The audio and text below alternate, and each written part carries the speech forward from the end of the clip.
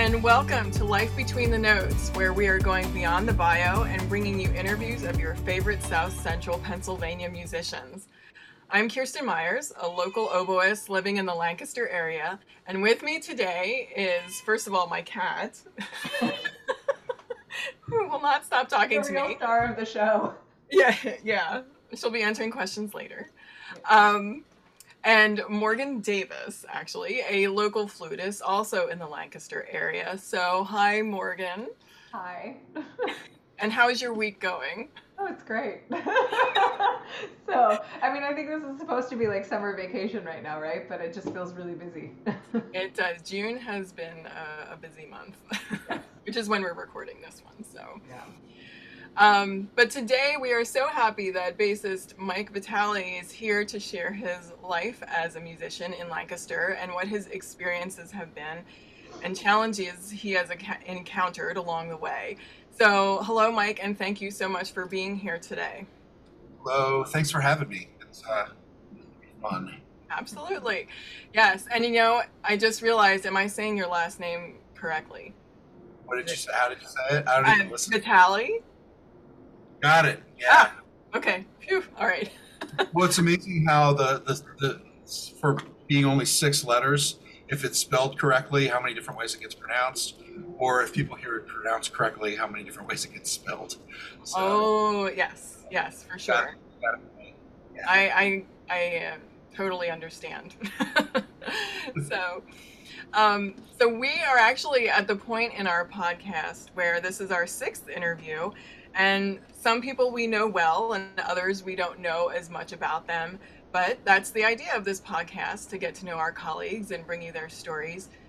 So, for instance, I don't know if I've even played a gig with Mike before, but while all 3 of us teach at Millersville University, our paths don't necessarily cross frequently.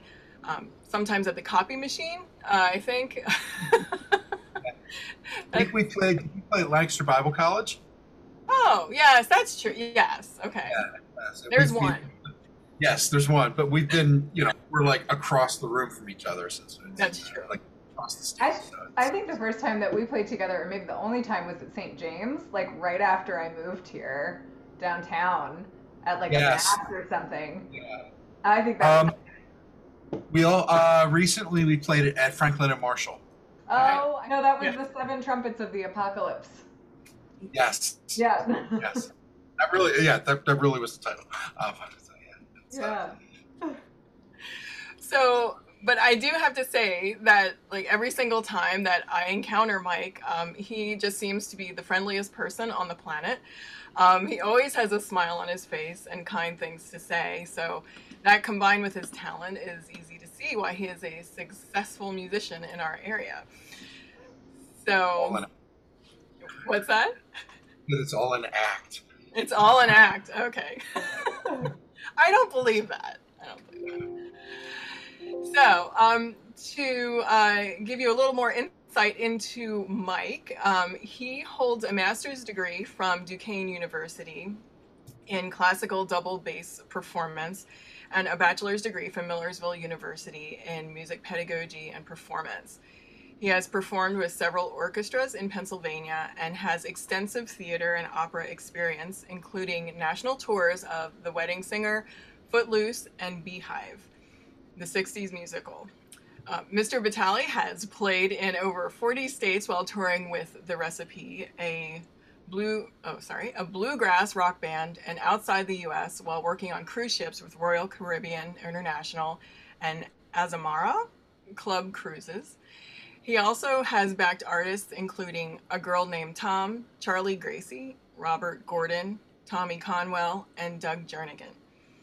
Currently, Michael has been working mainly with the Downtown Sound Band, the Vinegar Creek Constituency, and during the holidays performs in the American Music Theater Christmas Show.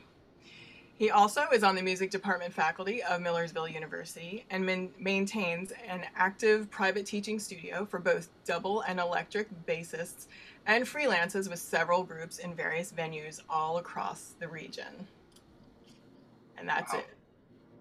Sounds like I do a whole bunch of stuff. Yeah. When you get to be our age, it racks up. Wow, I'm tired. Time for a nap. So Mike, so aside from Duquesne, have you lived in the Lancaster area all your life? No. Let's see. My parents are from this area, both from this area, and Okay. when they first got married, they moved out of the area. They moved down to the DC area. They were working in DC, and so they moved south of Baltimore. And during all that time, and they had me during the last couple of years that they were down there. Oh. Then they moved back to Lancaster, and so I was raised. Generally, I was raised here, even though I wasn't born here. And Right. then I've been away and back several times, like Walford, Duquesne, cruise ship stuff. I lived outside of DC for a little bit in my 20s. Okay. Lived in Pittsburgh for a little while to, I'm going to say about 15, 20 years ago. I lived there for a little bit too. Okay. And had a house there. That was during some of the time that I was touring with the Recipe. They were based out of Morgantown, West Virginia. Okay. So I lived out there to be closer to that. For a while, I was commuting from here. But Wow. A long drive. well, yeah, but a lot of times it would be I would drive out there and then we would go on the road for like 3 weeks. So it really wasn't so that we'd finish and then go back home. So it wasn't that as awkward as it sounds. I mean, we did play a lot of West Virginia, so Right. so yeah, it worked out. You know, but Okay. when I was living in Pittsburgh, it was obviously much closer. Yes. Yeah, for sure. Okay. So it's been away and back a few times.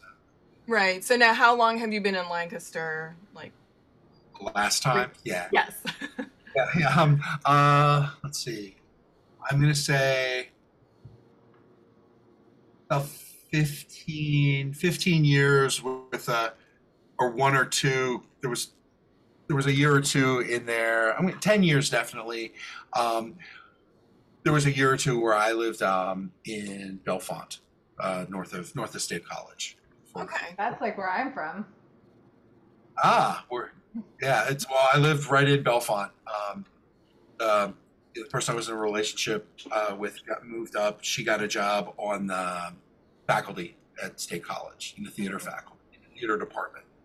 And I moved up there with her, but then I moved back. Well, and we're happy you're here. There were a lot of circumstances going on. Of course, yeah. Yeah.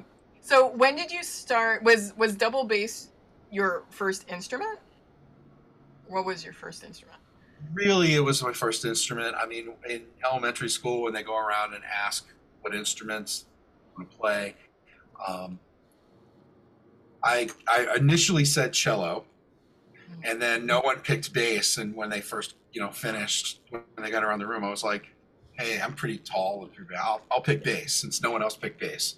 So I picked bass. But I also, little known fact about me that hardly anyone knows this, but I played saxophone for about 3 months.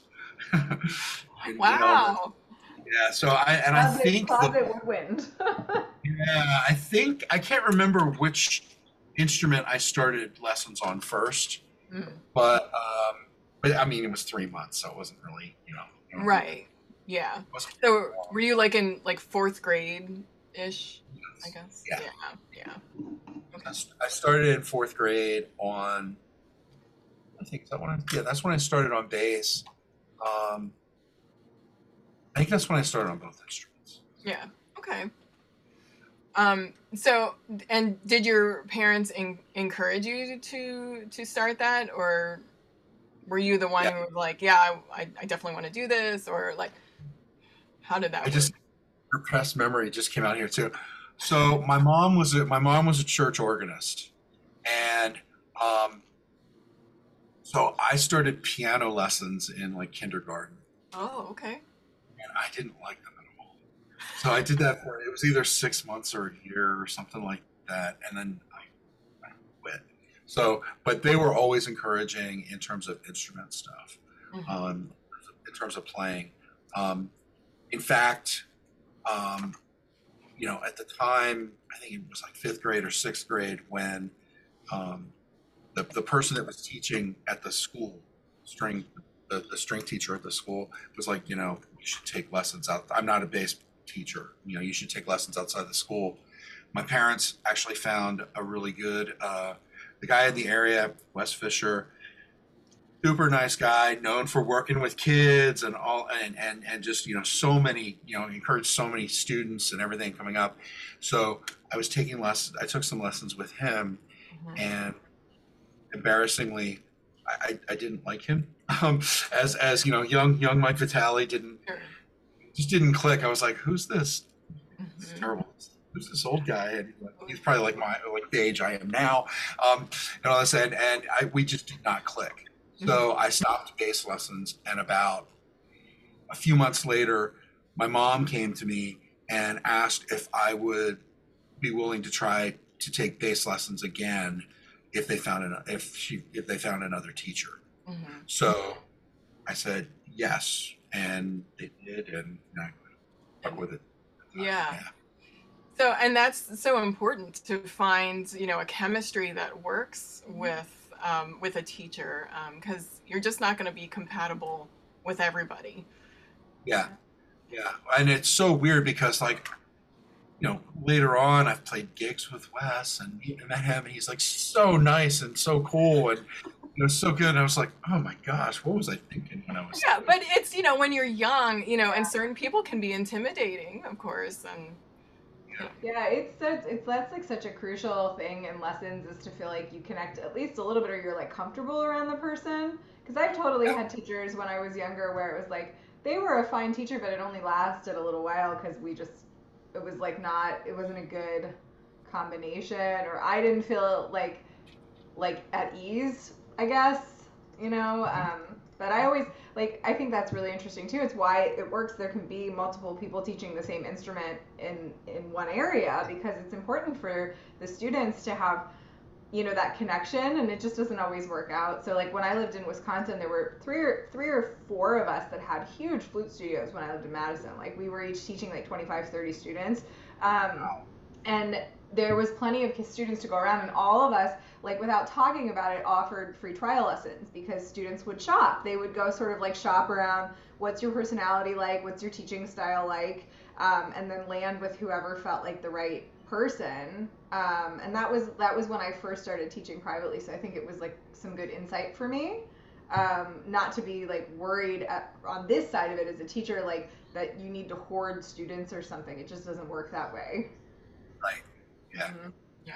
I've kind of learned that. I've learned that too as an instructor. Oh yes, me too. If it doesn't click with me, if I can get you to the right person, then great. Yeah. Or help. Yeah. You would rather the student not quit, that they go and have a good experience playing the instrument, right. And it's hard on both people, the teacher and the student, if it's not a good fit for lessons. Yeah. Right. Yeah. Well, and I'm sure that you've had people study with another teacher, but then come back to you for something, whether it's they don't really do this as well, but I know you do. So, especially if it's, they want to take, if we're dealing with upright bass, but then they want to take a couple of bass guitar lessons or something like that, and, I have to learn this to, my school wants me to play for the high school musical and there's bass guitar in it. Can you show me bass guitar? Because the person I'm taking upright from doesn't do that, it's I've had that happen too. So. Yeah. Just have to be chill about it. So. Well, right. And often, if I have, a student who's going to leave, I just always say, look, my door is always open. Mm-hmm. If you ever, want to come back or, try something else or, Yeah. But, definitely. Yeah. Mm-hmm. So then who was the teacher then that you ended up with? Dave Rentschler. Okay. He was, I believe he actually eventually became, he was, I want to say he was a guidance counselor, or he was an administrator in the Lancaster School District. And he taught double bass and trumpet. He went to Westchester, and I believe trumpet was his main instrument, but he played double bass in dance bands to work his way through school. Oh. Back in the day. So he was teaching. Double bass, and the and it was he would have a bunch of private students, and he would studio in his house. And you'd go in, and most of the time, there would be either a bass player or a trumpet player before or after you, and like the trumpet player that was next, like we were in the same schedule, either back to back one way or the other, for the longest time was someone, Eric Berlin, who is from this area, but he's on the faculty at Amherst now, and he played sub with like Boston Pops and all that, and he's really successful in the trumpet world.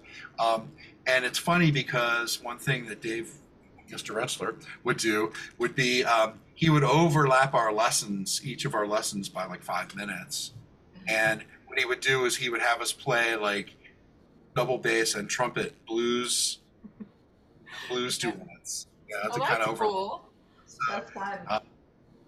So it was like, just kind of remember that, and I'm like, wow, Eric's doing all this stuff in the classical world, and I remember playing blues with him. Yeah, that's so cool. Yeah. So, but he might not have had the Mr. Rentschler might not have had the classical training and everything, but he had whatever it was to help me stick with it, and enough. I mean, I went through the festivals, districts and regionals and states and all that stuff, counties, in high school. So he had several students that were in the festivals. Yep. Okay. Great. So then when you were in high school, obviously you were involved in music. What else, were you involved in anything else in high school? Like, was it mostly just music related activities? Music wise, I was in band, orchestra, chorus, jazz band, orchestras, all that stuff. I ended up, so I think my sophomore year, I tried out for football, and just going to try out for football, the right body size, except for all that stuff, and I like football. So, but what I was having trouble with is the practices over the summer. It was so hot, and lots of running and all that stuff. I was getting sick like multiple times a day from that, and I'm like, this isn't fun. I don't like this. And so I quit during, I think it was during when the official practices start in August. I think I got through like the first week or two of that, and I was just like, I'm sorry, this isn't for me. Right. And that night I was playing in like a little rock band, and the drummer was in marching band, and so like that evening I was just going up to. I was meeting him at the end of practice, a marching band practice, and I was going to hang out with him and some friends. And they came up to me and they were like, "Hey, do you want to play bass drum in marching band?" And so the morning I quit football, the evening I joined marching band. Right. So do you think that's happened to? Like, I quit the football team and then I joined the marching band the same day. Like, that seems like such a funny coincidence. That's happened to other people. This is kind of funny. Yeah, that's a quick turnaround. Yeah, and then so that year I played bass drum, and then the next, like my junior and senior year, I played bass guitar. Okay. Let's see, other stuff in high school. I mean, I worked on crew of some of the plays, the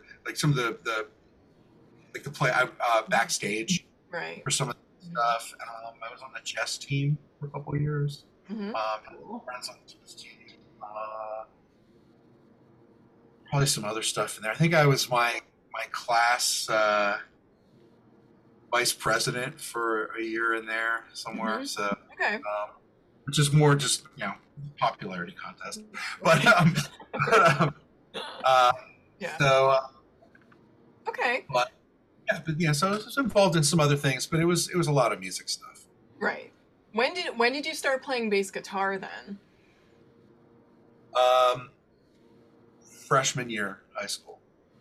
Okay. Trying to think. Yeah, sometime during my freshman year, and I was one of those. Like I'd done. I mean, the times that I've been playing with people, it was all pretty much written out. It was written out, and I got a bass guitar, and I was one of those. I was like, oh my gosh, I don't really, people want to jam, I would go over and I wouldn't know any songs, Yeah. and like, oh, these people were listening, learning them songs by ear, and that was a whole different skill set that I didn't have, and it wasn't very natural to me. Mhm. So it was something that I had to kind of, work on and start on. Of course, I like the bands that I like are like progressive rock stuff. So I'm trying to learn Rush songs by ear, and I'm like, yeah, I don't have the skill set to play them or the skill set to really pick out the parts. And this was, pre-internet where you can have someone give you the tutorial to show all this stuff, and everything's written out and everything. So that was a that was a that was a rude awakening for me there too, with when I'm playing with some people. But then when I would play musicals, the parts were largely written out, Right. and I was like, oh, okay, this is cool. Now I kind of get this instrument. Mm-hmm. Yeah. But it wasn't until a lot later on that my first cruise ship contract, that I actually sat down and kind of practiced bass guitar pretty seriously.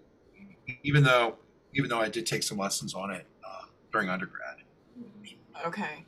So then, Go ahead. Oh, sorry. I was just gonna say, like, so when did you did you develop that skill to play by ear? Like, when did that I'm always curious, like, if people start out, because like I'm very much like a put the page in front of me and I will play whatever it says. You know, and you don't have to learn to play by ear if you're a classical flutist. Right. Yeah. Well, I totally understand that, because it's so.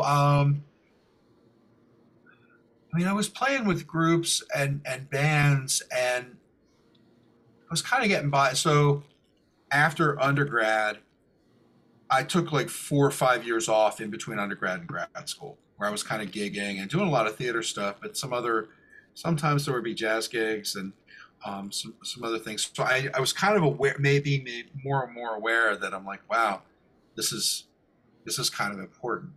Mm-hmm. And then my first cruise ship contract was with a whole bunch of people.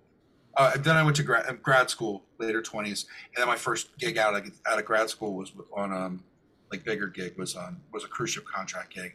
And when I went into that group, the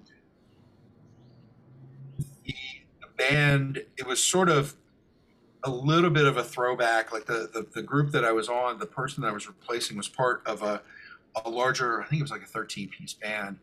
And a lot of them were big jazz fans and could do all this stuff and play by ear, and including the guy I was replacing. And they hated me because I came on, and I just remember the first rehearsal, the trombone player turned around and looked at the trumpet section. He's just like, looks like we have a reader, boys. And it wasn't meant as a compliment at all. Yeah, right. So I was like, oh my gosh, I'm going to lose my job on this ship. And that was not much of an exaggeration, with some things that kind of went on and everything. So I was trying to figure out how to make my ear better and everything. And then once I got off of that contract, I started thinking about ways that I could be better, and what I could do to be better in that light, or just kind of be better at kind of just playing on the spot. So I started going out to jam sessions and open mics. And then I became like a house bass player for one of them. And in that spot, people are coming up and like, hey, I want you to play bass for me. And I'm like, okay, what are we playing? Well, it's an original. I'm like, well, what key? What chords do you start on? Chords? I kind of do this and this and this. I'm like, okay, why don't you start and I'll just jump in. So doing that for a long time, and just kind of what I like to say is throwing myself into the fire, You know, at that point, but sometimes you do it and it's like, okay, that was pretty cool. Sometimes like that was great. Sometimes you're like, oh my gosh, I feel so embarrassed. Right. You know, and but the more you do that, the better you get at it. Mm-hmm. And so it really wasn't until later on that I got kind of better. And it's still an ongoing thing. Like I you know, if I was a real jazz player, I would know a whole bunch of jazz standards just off the top of my head. I know a few, but not nearly as many as I really should at this point in my career if I was going to pursue that. It's so interesting because it's like I think you have to do it to learn it, but you know, and then it's like where do you do that? I mean, it's a thing you can practice, but you to some extent you have to be in that situation. Like I had a church gig when I lived in Wisconsin, ironically at a Catholic church, which you wouldn't think would require a whole lot of playing by ear, but we had a really great music director, and he would just throw things at us. He'd be like, oh, hey, I want to do this in this key, or could you just like vamp something over top of this thing that I'm playing, and that was like so new to me. And so I think that being in that environment, that was like the first time I really had to, but it was doing it that made it better. Like if I wouldn't have been in that situation, I don't think I would have really spent the time on that skill set. So so I'm always curious how that like people like grow that skill for themselves when you've already sort of started out reading. Yeah. Well, and that's I totally get that, and that's why I said like the jam sessions, because it's then it's like, oh well, there's some people that come out and want to do the same song pretty much a few weeks in a row, so you get better at it. Or it's like, oh, I'm going to go home and listen to that because I didn't do very well on it or something. And then, you know, then the next person comes out and you're like, oh, I feel good about this. The next person comes out and says, oh, I want to do it in this key instead. And you're like, oh, okay. Yeah. Do it as I want to do, you know, all blues, you know, which is like the 6/8, 12/8 feel kind of thing. And they're like, let's do it in 4. And you're like, okay. And then that further kind of, you know, which at this point, I mean, I can do that because I've done it a few times, but when you first do it, it's like, okay, process thing. Yeah. Cool. And it was a little uncomfortable at first. But yeah, like you said, the more you kind of do it, the only way to really do that is to do it. And so I still like going out to open mics or jam sessions for that reason too. It's like, oh yeah, I know this song, or oh, I don't know this one, and you know, there are people out there watching this, and you know, right. Well, and that's the one. So I was just going to say that that's just so impressive to me that you do that and you you're able to put yourself in those situations, because I think I would crumble, like, because I'm definitely a reader, and that kind of. And I mean, you could also, I mean, obviously now with technology, there are some, it's not the same thing, but like, there are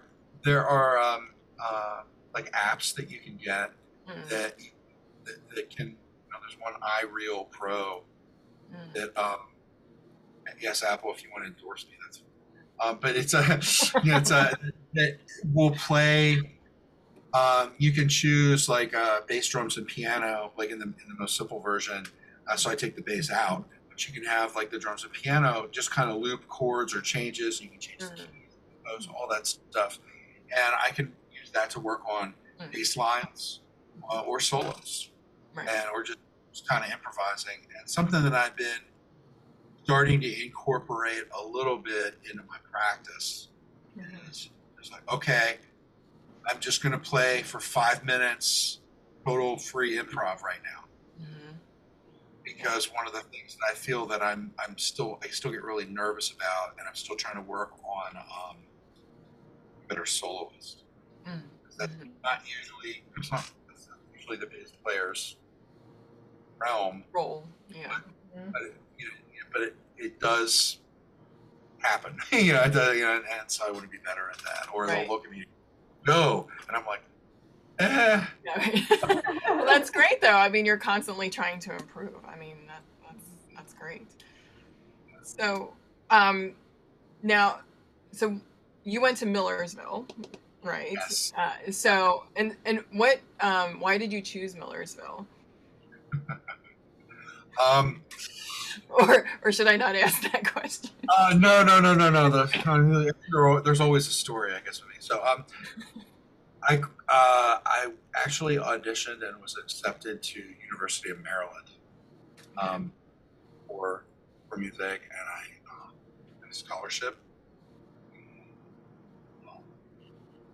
July of that, in between, when I was supposed to start, school in August, start the semester. In July, I got notification from University of Maryland that they lost my financial aid. Oh. And I don't know really. I mean, that's what it actually said. I don't know what that really. What that meant, yeah. Else, whatever. But so at that point, I'm like, I can't afford to go. And I grew up in Millersville.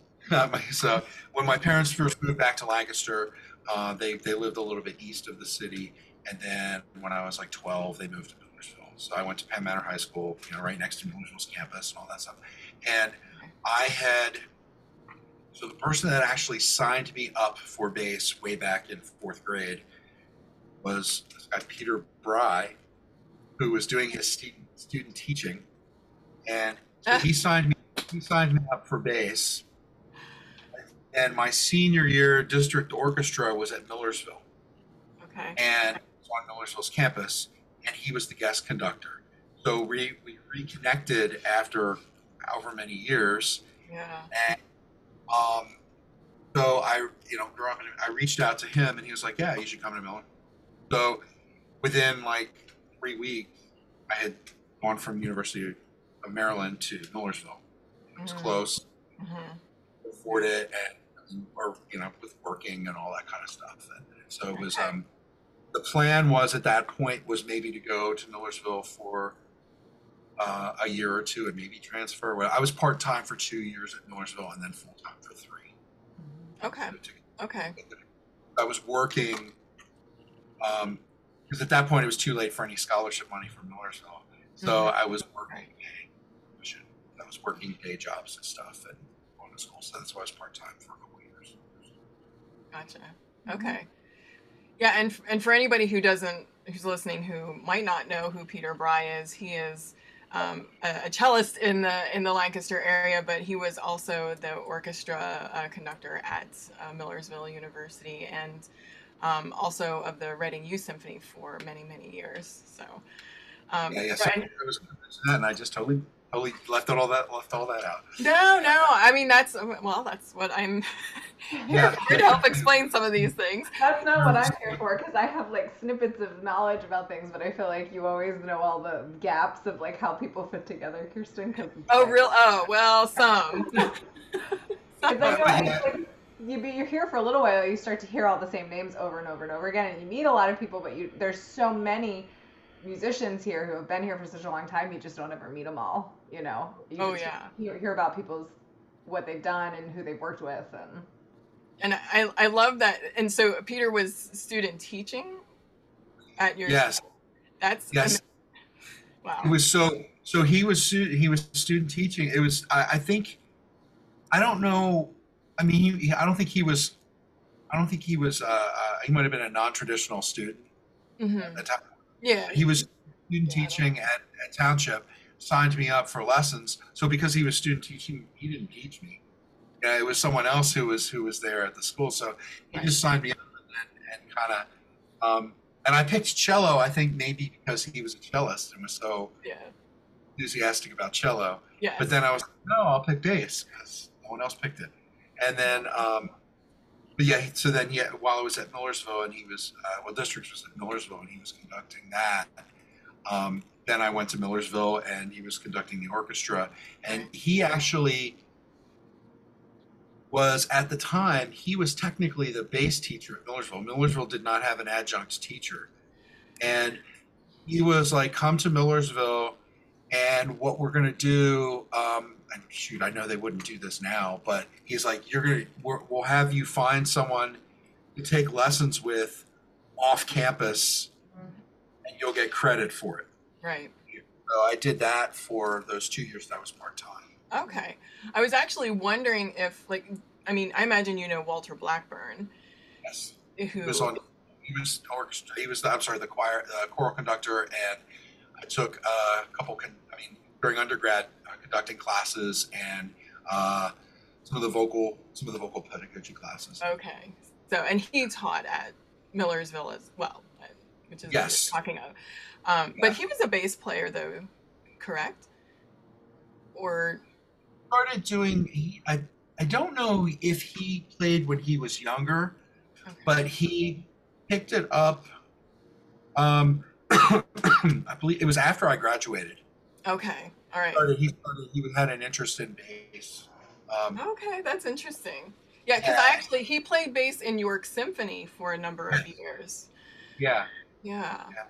So Yes, I knew that because he talked to me about that because I played at New York Symphony for a while too, and but we never overlapped there. But okay. he was asked. I know when he was playing, when he was first starting to play, I don't know if he was taking lessons with anyone, but I know I talked to him a few times about some, just some questions or, questions about the bass. He asked me about it. Completely coincidentally, his couple coincidences with it. His wife, Catherine, was my high school orchestra director. Oh. She was at Penn Manor for I think 5 years. And I was there for during 4 of them. Okay. And another coincidence is that he and his wife moved. This was well after I had graduated, but he and his wife moved into Millersville on the next street from my parents. Like I could see their house from my parents' kitchen window. Oh, really? So, wow. Yeah, so I would see, if we were both out in the neighborhood, if we were walking or something like that. So I saw him pretty often. Yeah. That's great. It's a small world. It really is. I mean, I've had, some great conversations with Walter when he was playing in York Symphony, and it's just amazing that he had only picked up that instrument later, so much later in his life, and then was playing in symphony. I can't remember if he said he played at all when he was younger. Yeah, and he I know would have. Yeah, he wasn't. I had no idea. I know he wasn't playing when I was at Millersville. When I was a student at Millersville, I had no idea. I learned a lot from him. My both singing and my ear. The oral stuff. That's really, really sharp, and even some. Not that I conduct very often or anything like that, but I learned a lot from him in conducting then too. Great. So then after you were at Millersville, then you you took time off, and you were gigging and working, right? And then you went to Duquesne for 2 years? Yes. Yeah. So, Millersville, during my 5 years, I had 4 different bass teachers. Oh my gosh. So I was constantly sort of starting over. With different things. And then during Millersville, I had started to play a lot with Lancaster Symphony and before, freelance gigs in the Lancaster area. But because I was working during a lot of undergrad, and I was maybe not taking undergrad quite as seriously as I should have, or playing that much, I was like, well, I kind of want to go back to. I was unhappy. I was working in the business world, and I was doing okay in that, and playing gigs and weekends. But I was kind of unhappy, and I thought, well, maybe I'll go back to school, and I'll try and focus a little bit more on music and give that take it more seriously, give that a shot. So I contacted.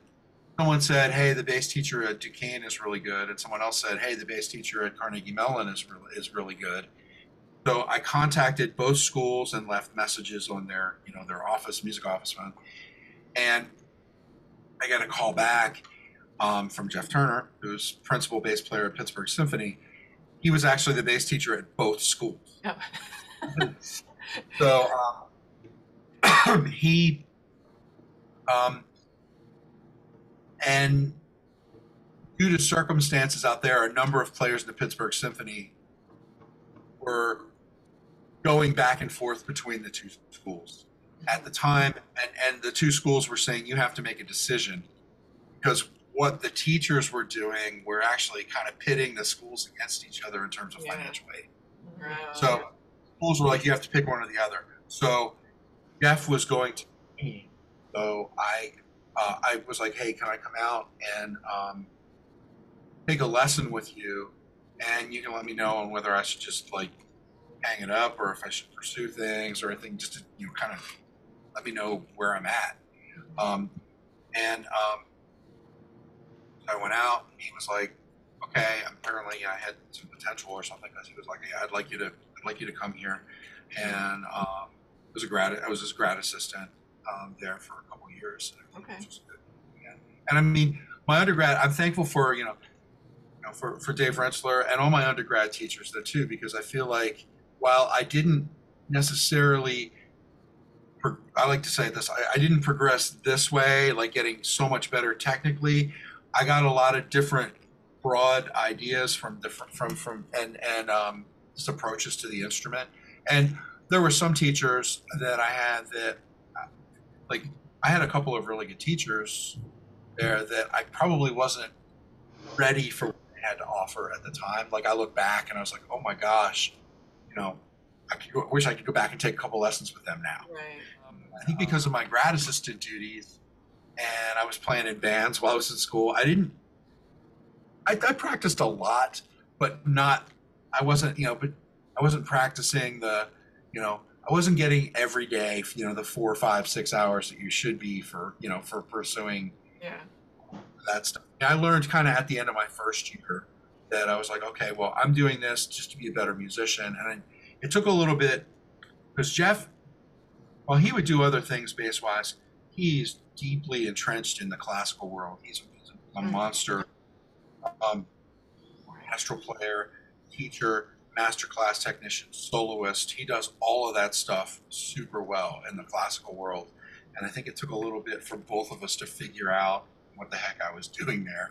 And I think mainly because I was starting over a lot, and I either developed a lot of bad habits or just never learned the right habits to begin with.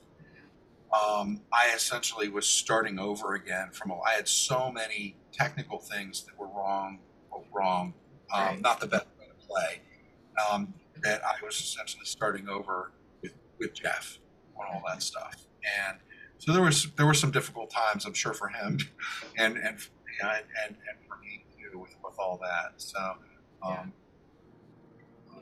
yes, but that was a great time though, and it's invaluable. Like, I would definitely not be like doing what I'm doing now if it hadn't been for Jeff and I mean everyone, but a lot of stuff now is Jeff's. Right.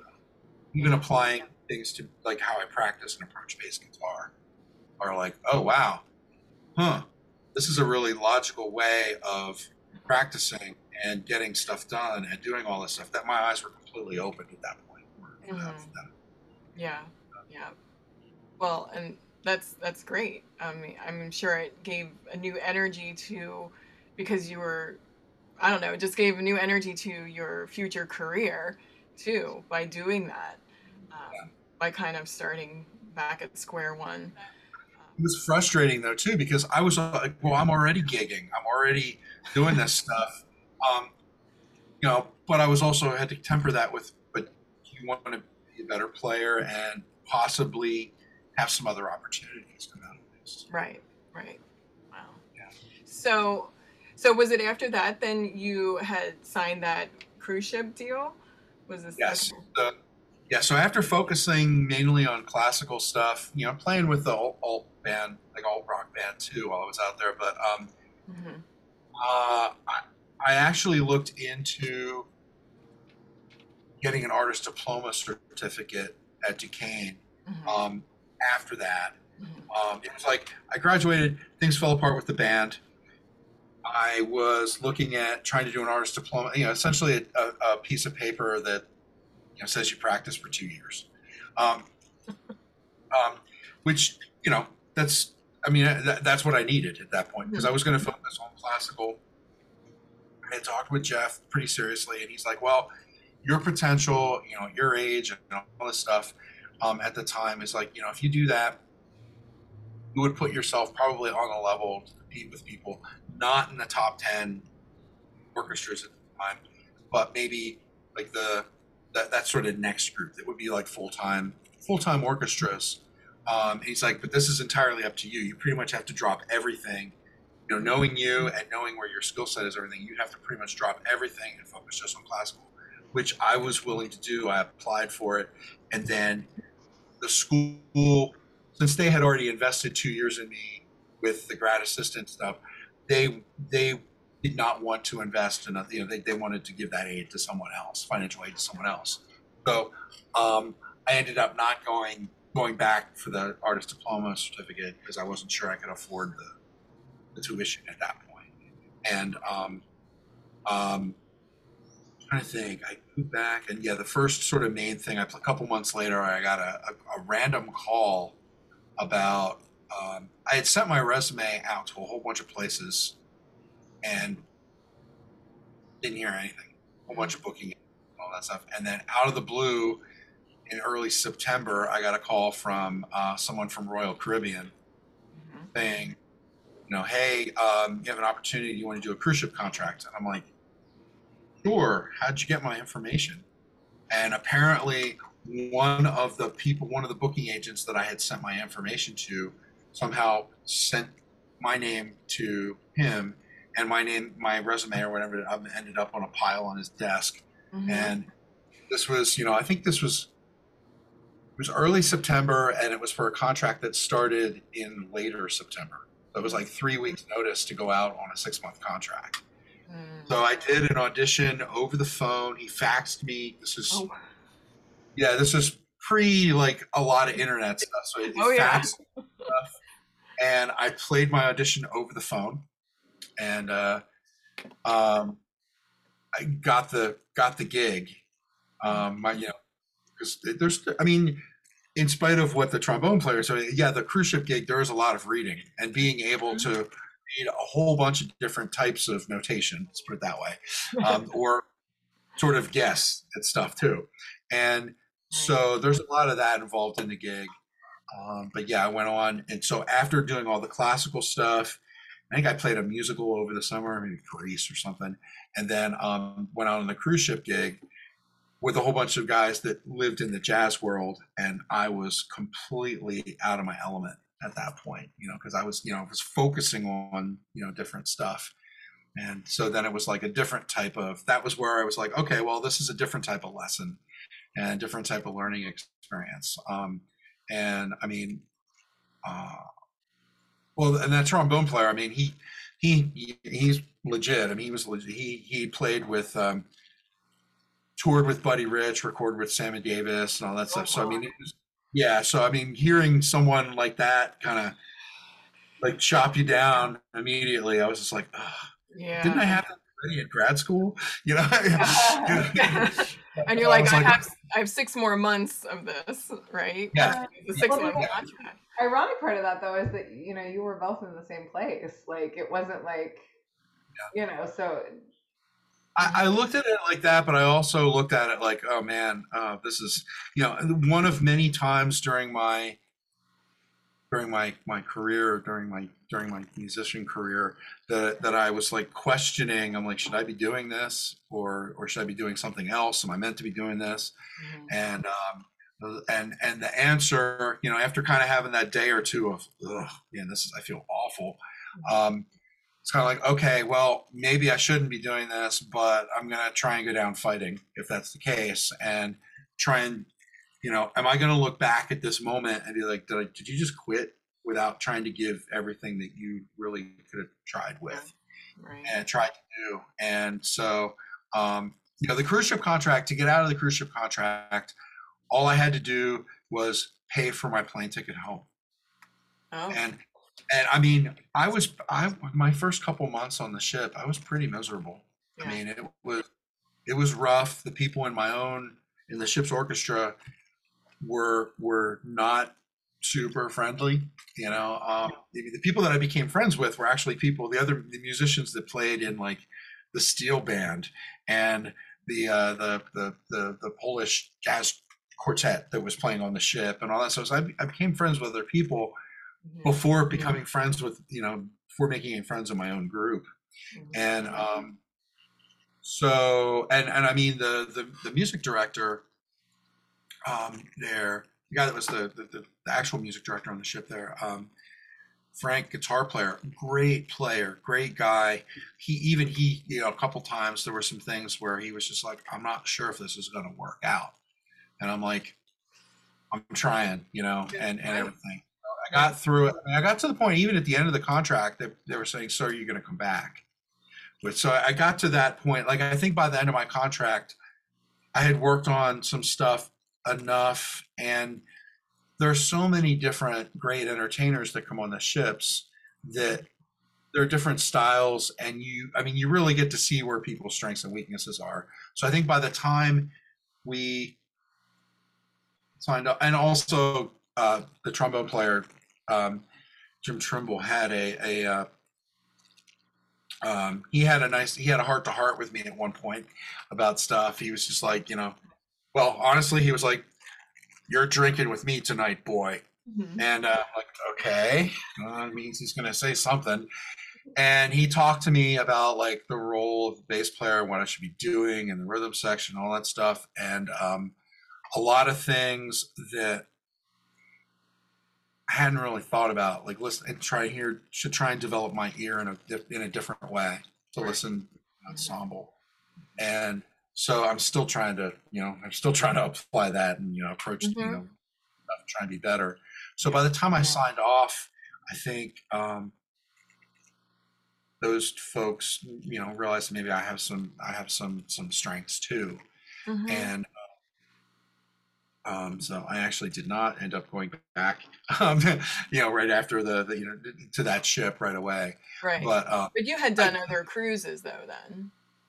I did about 9 or 10 years later. Oh, really? Okay. I was so nervous going on. Sure. I did 2 shorter, like that was a 6-month contract. The first one was a 6-month contract. The other 2 were like 2.5 months.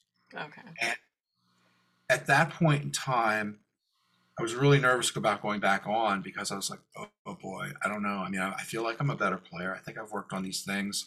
During that time is when I was I was doing a lot of theater stuff. I was also playing with different bands. I was doing the open mics, and I felt like I'm like, okay, I think I have a good skill set for this now, an opportunity. And I went on. And they were essentially fill-in contracts because they were 2.5 months long. And I went on, and those were much. I mean, there's always tough things, and always things that are like, oh my gosh, with the contract. But overall, it was. Yeah, that was way better. Like I felt like, okay, cool, I can do this. And the industry had changed a little bit too. Some of the ship's orchestras were a little smaller, and I think technology had caught up at that point, so that like even some of the in-house ship shows, they sent them to me a week or 2 in advance so that I could kind of practice them a little bit. So I wasn't just sight reading on the ship. Right. Like for the in-house shows. They're still pretty hard, and there's a lot of stuff going on with them, but at least for me. And but it was, I think the circumstance, like I feel much better about, like I wouldn't mind doing another cruise ship contract if the circumstances work out, because it's a great way to see parts of the world that you might not otherwise get a chance to see. Yeah, so, I mean that's a very unique experience to be doing that. Yeah. Oh yeah. Well, and playing for different headliners, and where some of the people who are on that list, actually, no, I don't think I listed anyone that I backed on the ship on the bio, but yeah, played with some people who were really good, and then some people was like, okay, this is a different kind of challenge. Yeah. Um, but So yeah, really good experience for a lot of things. yeah. So do you have a favorite style of music that you like to perform? I mean, you've done a lot.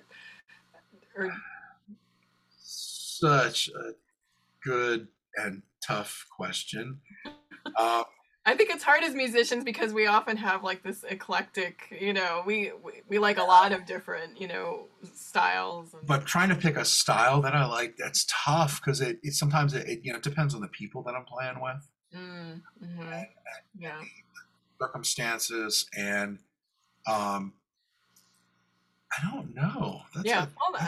That's okay. But yeah, I mean, the experiences that you have with music have a lot to do with the people that you're playing with too. Yes. Yeah. Well, and bass is used in everything, so I've been fortunate and blessed enough with a whole bunch of opportunities in a bunch of different styles, and combination with, like you said, the people that you're with and the circumstances, it can make for a great experience, or kind of like, okay, I need to approach this as it's a job, and I need to do this in order to serve the job. Right. That's not, and here again, that's not knocking anyone or anything. It's just it's just what it is sometimes. Right. That's an interesting aspect of our work, though, is like, everybody, like, music's supposed to be this big, like, emotional, like, enjoyable, like, thing, and sometimes it's just work, and that's like an interesting, like, I think that's a difficult transition to make if you have some success after school and you're working, to realize that, like, it's not all going to be like those big moments you had in school where you started, like, playing big pieces, or, like, you think, like, oh, I'm going to get all these, like, freelance jobs and it's going to be so ideal, and then you realize that, like, work is work sometimes. Yeah. Well, but there are still plenty of moments, and sometimes you're not expecting when those moments happen then too. Yeah. Same with teaching. Yeah. So when did you start working at Millersville then? I'm about to start my 10th year. Okay. And so what is that like for you as a person who went to that school and now teaching at that school? I mean, it's just kind of a cool thing, like, that you went to that university and now that you're teaching there, and you're giving those students a more consistent experience than what you had by being there, right? Yeah, I hope so. But I'm sure you are. Process too. I mean, I'd been teaching privately. I had taught for a couple of years at Lancaster Bible College, but I wasn't, and I went to Millersville, but going through the process of teaching at the state school, that's a whole other learning curve. And it really is. And academia is an adjunct. Like, so when you're an adjunct at a state school, and then having just gone through my first year of that, the learning curve is very steep. Yes, yeah, it is. It definitely is, and especially over the last couple of years with with COVID and all the virtual stuff and everything, and then also with budget cuts going on from the state. For me, like, the learning, it's just understanding what applies to you and what doesn't, and there's, like, so much language and so much paperwork and that kind of stuff that has really nothing to do with what you're teaching. But just knowing, like, oh, what's this deadline I have to keep, and what's this thing I'm responsible for, and Yeah. Oh, this training. Oh, I need to do that, or this. Yeah. I learned that the full-time faculty are really, they do care, and they're really helpful, and there are professors to help out, and yeah, that's good. Right. And they're overloaded. Yeah, right. I know this year I was, like, really trying to, like, reserve my questions for things. It's like, you can see the amount of work that's placed on people's shoulders, and it's like, you try to hang on to the things, like, when do I really need help? Can I figure this out myself? And then making friends with other adjuncts, and being able to say, like, hey, what did you do in this situation? Like, Yes, for who should sure. I talk to? Do I need to have that conversation right now, or can I handle this myself? Mhm. Yeah, it's a lot of information to sift through, and I think just being that it's a state school, Yes. it's just a very different process than it is for a private college. Right, like liberal arts. It's yes, How long? How long have you been at Millersville University? 22 years. Wow. Okay. Okay. I didn't know that. Yeah. So you're just like, yeah, I know all this stuff. I'm like super I do green not. right now. I do not know all of it. I mean, I've been there that long, but I've also been somewhat peripheral, I would say, because, I have, just being oboe and or bassoon at times, they're just few students, Right. and so, I'm like, my foot is like half in, half out of the Yeah. door. So, Yeah, and yeah. I know I'm a little more involved because when I first started, that was when they were really starting to ramp up um, the business and technology program. So Yeah. one of the things that they wanted to make sure was I was okay with teaching bass guitar and how I was going to approach that stuff. And You had mentioned to me before about an injury that you had in, was it 2009 with your finger? I think yes, that so kind of changed a lot of things for you. yes, so let's see. This would have been like we were talking about the like the two shorter cruise ship contracts that I did later on. Hmm. Um, and then I was also doing some theater tours during that time. So I was on the road a lot, and I was on the tour for The Wedding Singer, and I was also they were short on crew members, so I also took a position as what they call pit rat, and which is supposed to be like I travel with the crew, and I'm the one that sets up the pit and tears down the pit at each show. So like I set up the drums and I set up all the in-ear monitor systems and all that stuff so that when the band comes in, they can just come in and maybe do some minor adjustments and go. Hmm. Well, because the tour didn't quite have enough people that they did, they also put on a responsibility with me of um, being responsible for being in charge of the group loading and unloading the electric tractor trailer. So all the light trusses, all the soundboards, all that stuff. At the end of the night, beginning of the night, and loading all that stuff is way more of a process than I ever imagined. I mean, it's like a huge, huge, huge game of like live Tetris, putting all that stuff in the truck and things have to go on certain ways that ways. And one night, and I didn't, and they're like, well, you won't. I was concerned about my hands with that because I'm like, well, I don't want to be, I mean, I use my hands to play. I don't, really want to damage them. And they're like, well, you really just have to tell people what to do and all that stuff. Well, because of the Tetris being so involved, it's really just better if I help. And I'm strong and, and I can help with that stuff. So I was doing that. And sure enough, like one night on the tour, we were pushing something on and a big theater drop hamper fell off of the top of the stack that was already on. And we were pushing the big soundboard console that they use out front. And it was in one of those big hard road cases. And the hamper fell off the stack and I did not get my hand out in time and essentially tore all the skin off of this finger and broke it, severed nerves and all that stuff. And it was pretty disgusting. And I'm so stressed out just like listening to this because I worry about my fingers all the time. yeah, so I went to the ER and got flown home and they had to do skin graft surgery. They took skin from my wrist and put it on my finger, and I went through 10 months of physical therapy. Oh my gosh. Yeah, it was pretty bad. Like it's like Yeah. you don't realize like if you do this to your fingers, there's some give there because there's fatty tissue under your fingers there. All of that was gone. All of that, like the only reason my finger even, I mean, you can tell my finger looks a little different. Yeah. But really, right after the surgery, I mean, it's because I've built up so much callus under there. This was totally flat after the surgery. It's just there was nothing there. Wow. And it was what the the doctor, I was like, so, I'm going to be able to play for a living again, right? And he was like, you'll be able to play. And it was kind of like up to me, he's like, it's up to you on whether how you recover and all that stuff. So, and it was rough because, the first week that was in late October. The first week I went into the physical therapist and she's like, so what are your goals? And I'm like, well, the tour takes a Christmas break, but then goes back out on the road in January. I'm hoping to rejoin the tour in January.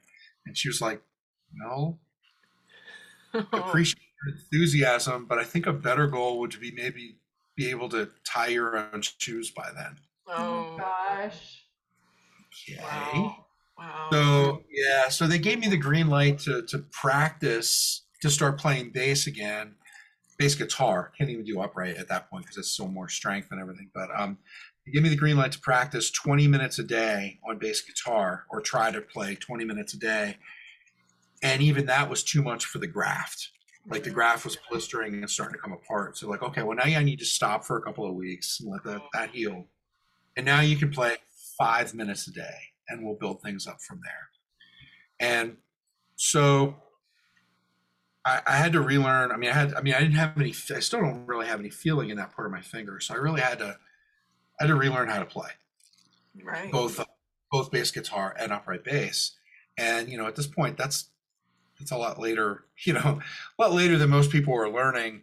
But at that point, I was drawing upon a lot of stuff that I had learned, grad school for when I could do the upright stuff. And even on bass guitar, I was like, okay, well, if I'm going to relearn, I'm going to try and do this in the most efficient, like try to relearn, quote, the right way or the better way and try to play. Mm-hmm. So that was another point at which where I was like, okay, do I want to keep doing this, or do I want to, am I meant to be doing something else? Mm-hmm. And so I was really trying to learn how to play, quote, right, but also how to make things work. And it took a while, it took a long time, because you're thinking about like how to retrain this finger especially, but trying to retrain everything, how to do what you're doing with whatever little compromises I need to make with the other fingers to make up for that. And so then, because normally when you play, you're like, okay, I'll just pick up an instrument and do what I need to do. And these guys know, it's the muscle memory of these guys knowing what they've, doing. There, I didn't have the muscle memory, and it took me like a year to get that part of it. Then it was the mental part of, okay, now I want to get back to the point where I can say, okay, I'm looking at this stuff on the page and I'm not thinking about, okay, here's where this, okay, that feels like it's about in the right position and all that. And so mentally it took a while, like even more time to kind of get back. Mm-hmm. And so in relearning and going through that whole process, really, I'm in my early mid 50s now. And, so that was, my early 40s. That's a little later than most people were kind of learning how to play. So I feel like I'm a little bit closer. I'm not that far removed from learning how to play. And I feel like that kind of helps me as a teacher. Going through grad school where I had to relearn how to play everything, and I had developed, like I said, all these bad habits, or never developed good habits. And then relearning later on, there's a lot of stuff that I see in students. If they're doing something, I can relate to it a little bit better. Oh yeah. Because I've gone through it not terribly long ago. Right. And I remember that, having to kind of relearn twice as an adult, a lot of that. Yeah. So when you talk about relearning, are you talking like you're still using that finger, or are you using your other fingers to compensate for? I relearned to use that finger without feeling in it. Yeah. Okay, because you're numb. Is it?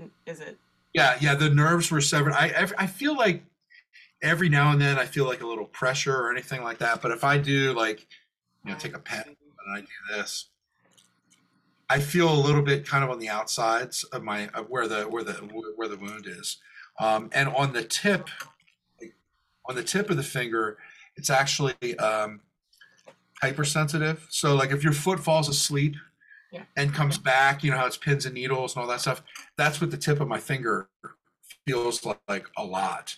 So I have to kind of tap it on something like the desk or something to kind of deaden that a little bit sometimes. But so learning the higher positions on upright bass, like up in thumb position where you're playing on that part, was really painful when I first was like, I was really right. It took me a while to kind of get used to being able to that sensation and being able to play up there, and then much less trying to play in tune, you know, all that stuff. So that was a whole process. So yeah, but there are a couple of times where I might use my second finger, my middle finger, instead of my first finger. It's definitely not. It's definitely not the as dominant a definitely not as dominant a finger as it was before the accident. Right. But it's not like I'm never using it or anything like that. Most of the time, it's just first finger, here we go, kind of thing. Yeah. So. Wow. I mean, that's just so admirable to me that you took the time and stuck with it. Honestly, because I think a lot of people would be like, well, I'm just going down another path. I am, that they wouldn't stick with, playing their instruments. It'd be like, well, I'm getting a desk job now, Well, and that went through my head, and there was a lot of stuff, and I was just like, you did a lot of work. I mean, it would have been, well, and experience to do something else. Well, and it was another moment where I was like, okay, well, I'll give this a shot until I feel like, okay, I shouldn't be doing this, kind of thing. Yeah. I was like, okay, well, I'll try it and see what happens. Right. Yeah. And like, isn't that such a great attitude to say, like, what's the worst thing that happens? You don't walk away from the situation saying like having regrets of not knowing. Exactly. It was this like you talked about with going to grad school, or like in this situation, you're not going to spend the rest of your life thinking, well, what if I would have done this other thing? Yeah. I learned, like, there were a few decisions that I didn't make, or some things that I did do that later on I was like, well, what if? And I learned that lesson, I think, fairly early. Mm-hmm. So that became a question, for like major decisions for me. And this was another time where, well, have I done enough work that if I look back on this 10 years from now, that I'm like, okay, yeah, well, you gave it a shot and it didn't work out. And I was like, well, no, so I'll keep working, and all this, like I said, all the physical therapy days, and there were lots of little signs from higher powers and stuff that were kind of pushing me along, because I'm not saying I was all like super positive every day and all. There were some times where I was going into physical therapy, and I'd never skipped physical therapy unless it was like, like a foot of snow in the ground or something like that. I was like, okay, this is part of, like, I got to do this. And I actually liked it because I felt like I was making progress in something. As frustrating as it was, but there were some times where I would go into physical therapy and I was feeling sorry for myself, and invariably those would be days where I would go in and there was someone who had suffered like some sort of industrial accident where they lost half of their fingers, like or half of these fingers would be gone, and they're like, yeah, I'm going to be going back into work in a couple of weeks, and I'm just like, okay, I should just keep my mouth shut and just do stuff. Right. And then I kind of looked at, once all that happened and I was trying to relearn how to play, and even when I was done with physical therapy, I was looking at practice as like continued physical therapy, too, part of it. So I was like, well, the only way to get better at doing this is to do it. So, and I was doing all sorts of little finger stretching exercises and, or finger strengthening exercises and stuff. I was doing that too. And the physical therapists the surgeon was amazing. The physical therapists were amazing. Like, one day I went in and she was like, so I was thinking of you this morning. I was thinking about your therapy this morning, and I stole one of my 5-year-old's toys. And I'm like, okay. And she brought in like a wind-up toy for me to try it. Turn it. Motion and stuff. She's like, here's your physical therapy. So you have people that are doing all these strengthening exercises there. I'm trying to wind this thing up that's hopping across the and not being able to do it. Yeah. You know, and I'm just like, oh my God. Right. So, yeah. It's a humbling experience, of course. Yeah, but. Well, I think it's like you were saying about just how it helps you relate to your students, or like the way it like you feel like you're a better teacher. And I think it's like I know places where I feel like the deficiencies that I had as a player past a point that I thought I should have had them, and then having to learn how to do those things well. Those are reasons that I feel capable as a teacher, because I experience that later. I understand the process of getting better at it, and then I can be more effective with my students. And so I think, it's a relatable thing. We're not teaching like a bunch of like, very rarely do you teach a student that can just like do everything you're asking them to do. And it's like when we have experiences that we have to like learn and work hard, and it makes us relatable to our students. Maybe it helps with their willingness, but also with our ability to communicate effectively. Yeah. Well, everyone has, and I stress this to every one of my students, that everyone has a different learning curve with different things. It's like there's something, I'm like, you might see me as being able to do this stuff real easy, but there's some stuff that was really hard for me to do, to learn or to do, and you might pick it up like that. And I'm always quick to tell them, I'm like, so jealous. You learned that in like 1 week or 5 minutes or whatever. And it took me like 4 months to even get close to be able to, I try and pass that stuff along too. Yeah. Same. I think they need to hear that. Yeah. That's awesome, Mike. So we are just running out of time, unfortunately, but I have. Yeah, I know. I'm very long-winded. I apologize. No. No, this is all great stuff. But I do have one more question. Do you have a Spotify playlist, and what is currently on it? Or do you have like a million different Spotify playlists? I do a bunch of different Spotify playlists. And it's funny. I'm going to say about a year ago, a little bit, maybe even a little bit less than a year ago, I was even just the random like daily lists that they would come up with were just totally on fire. Like everything, like there was one that was, like kid of the 80s. So like there's the 80s stuff that I liked. And there was one that was like the progressive rock stuff that I like. And then there was one that's like Irish music. Been to Ireland a couple of times. I love that. And actually there were two different ones that were Irish. One was like trad, the traditional stuff, and one was more like newer bands, the more contemporary. And I forget what the other one was, but that one kind of varied. But there was just like, oh my gosh, I could listen to any one of these, and they're great. Yeah. Except for the occasional Spotify rickrolls me for some reason, which is weird. It's like, wow, I just heard a Rush song, a Yes song, a Genesis song, and Never Gonna Give You Up pops up. But but see, they know what you're thinking. What were you thinking? Exactly. Yeah. But I joined a couple of. I subbed and I joined like a couple of wedding / corporate events bands last fall. I started subbing with them, and then one of them had a bass opening, so I'm playing with one and subbing with the other. It's Downtown Sound that was on the bio, and Central City Orchestra, and so there are a lot of songs to learn for them, and in learning those, I've been putting them on Spotify, and so those songs have permeated all of my Spotify lists, and I'm just like, so, there's so much music that I like that's out there. I mean, it's tough. I mean, do you have a favorite band or artist? Like maybe when growing up, like did you have? Growing up, for the longest time, I was a big Rush fan. Like if you look, that's and I've seen them I saw them way more than I saw any other band. But I know typical guy, bass player, musician thing to say, but it really, definitely. That was definitely the number one. But there's so many.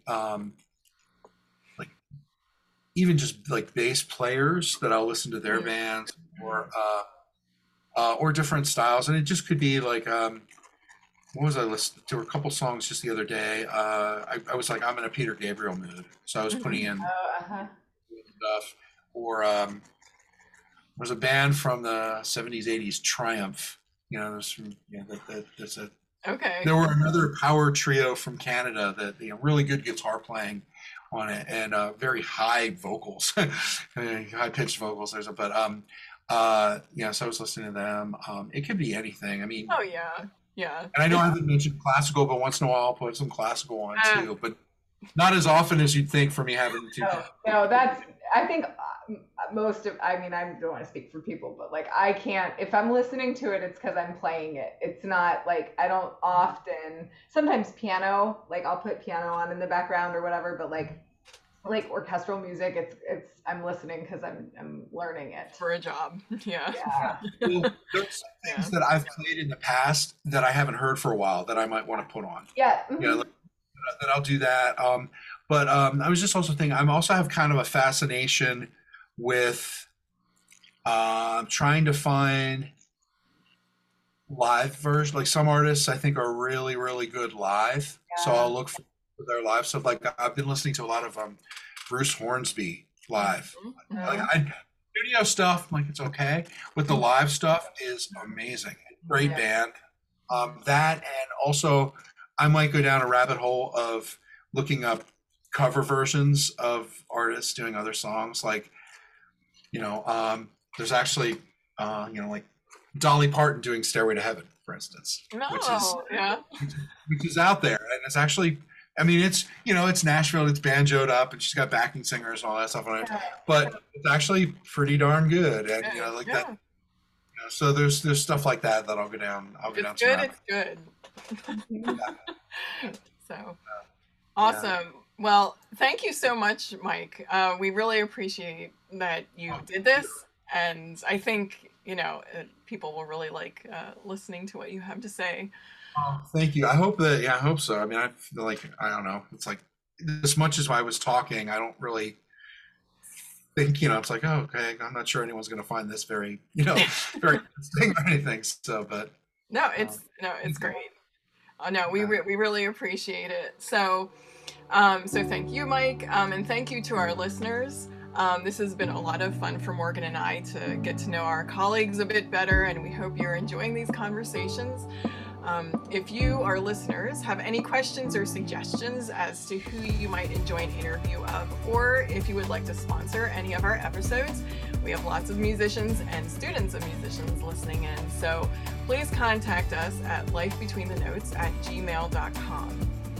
You can also find us on Facebook, Instagram, and video versions can be found on our Life Between the Notes YouTube channel. So follow us at all of these places and wherever you listen to your favorite podcasts. So thank you, Mike, and thank you, Morgan. You are Zoom Wave.